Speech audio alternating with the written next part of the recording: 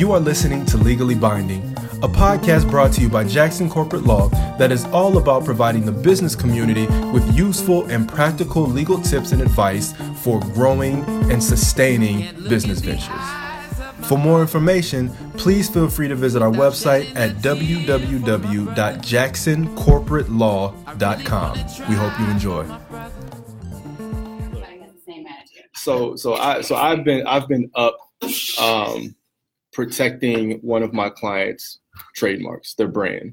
So one thing, and it's funny because I've been going hard since 2:30, nothing but Tupac and Rick Ross.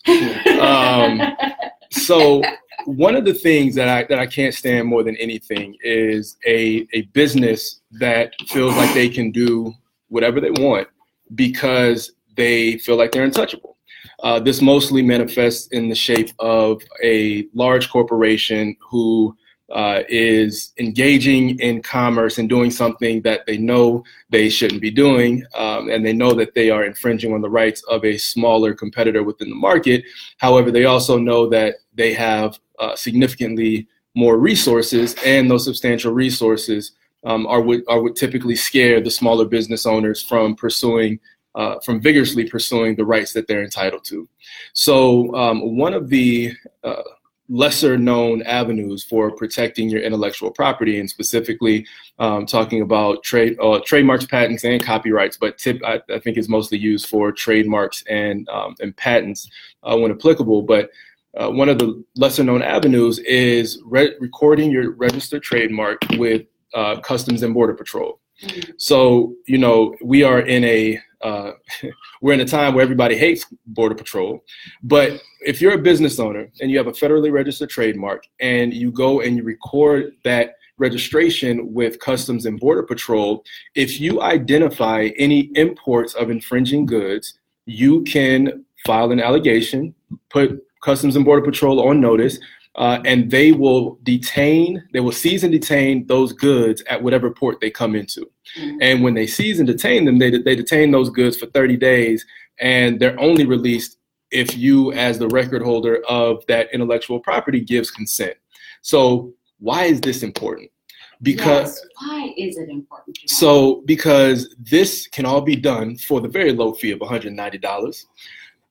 Recording with Customs and Border Patrol is $190. But what it gives you is truly the ability to stop folks from importing items. So the current situation that I'm in is it's within the clothing and apparel space. And there is a large company that imports, I want to say it's like 500,000 units a year.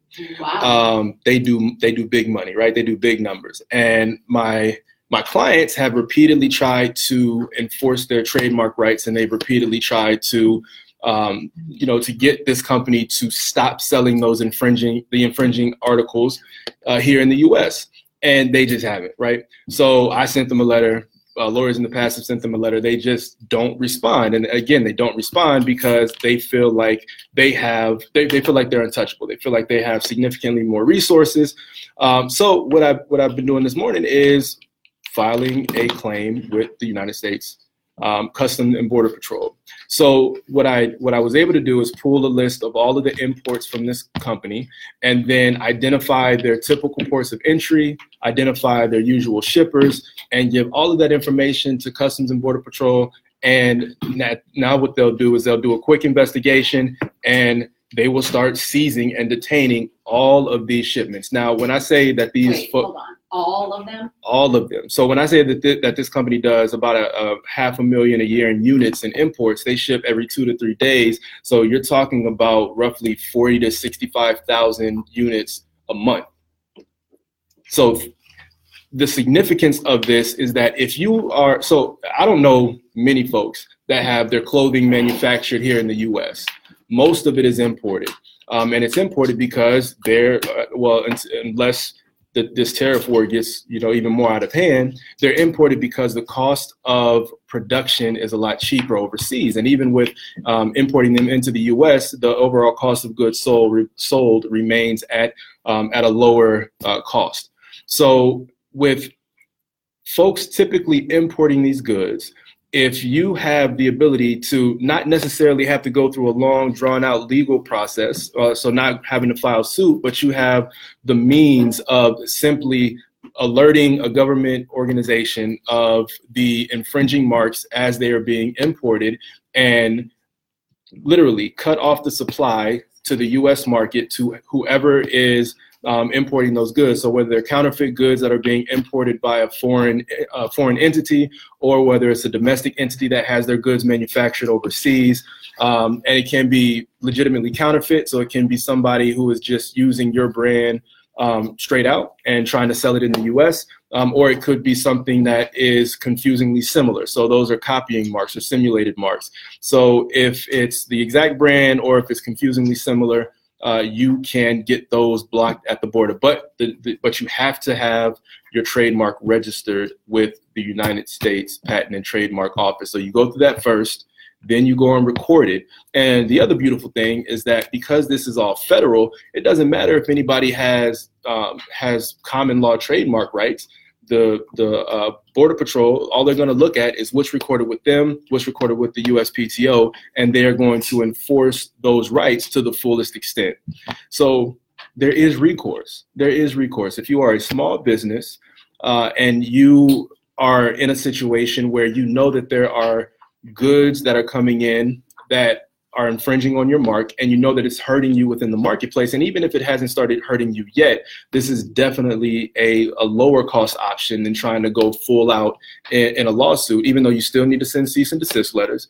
But it is a quicker approach that gets the attention of whoever the infringer is.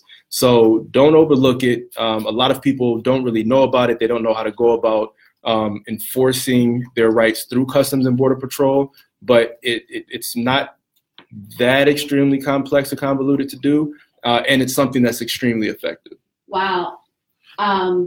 One great thing is that I'm happy that you are here letting small businesses know that there is actually something that they can do about this. There's so many times that small businesses just walk away and take their losses, and you don't need to. And I'm glad that there are attorneys out there like you that actually work with these small businesses and stay up to the wee hours of the night, exploring all the options. Look, but here's the thing, right? Here's why I did it. Because I sent them a letter earlier in the week. I said, please reach out to me within 24 hours. They ignored me. I hate being ignored. I hate being ignored. So if you don't take me seriously, right, I'll give you the opportunity to come to the table. If you don't take me seriously, if you brush me off, which has happened a couple times in the past couple of weeks, and I don't know why folks don't take me seriously. You know what? But when their goods get seized, when that summons gets delivered, they understand.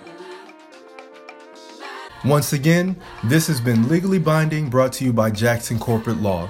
For more information, visit our website, www.jacksoncorporatelaw.com. And of course, don't forget to follow us on all forms of social media and subscribe to our podcast so that you can receive updates on each newly released episode. Until next time, we wish you continued success in life and in business.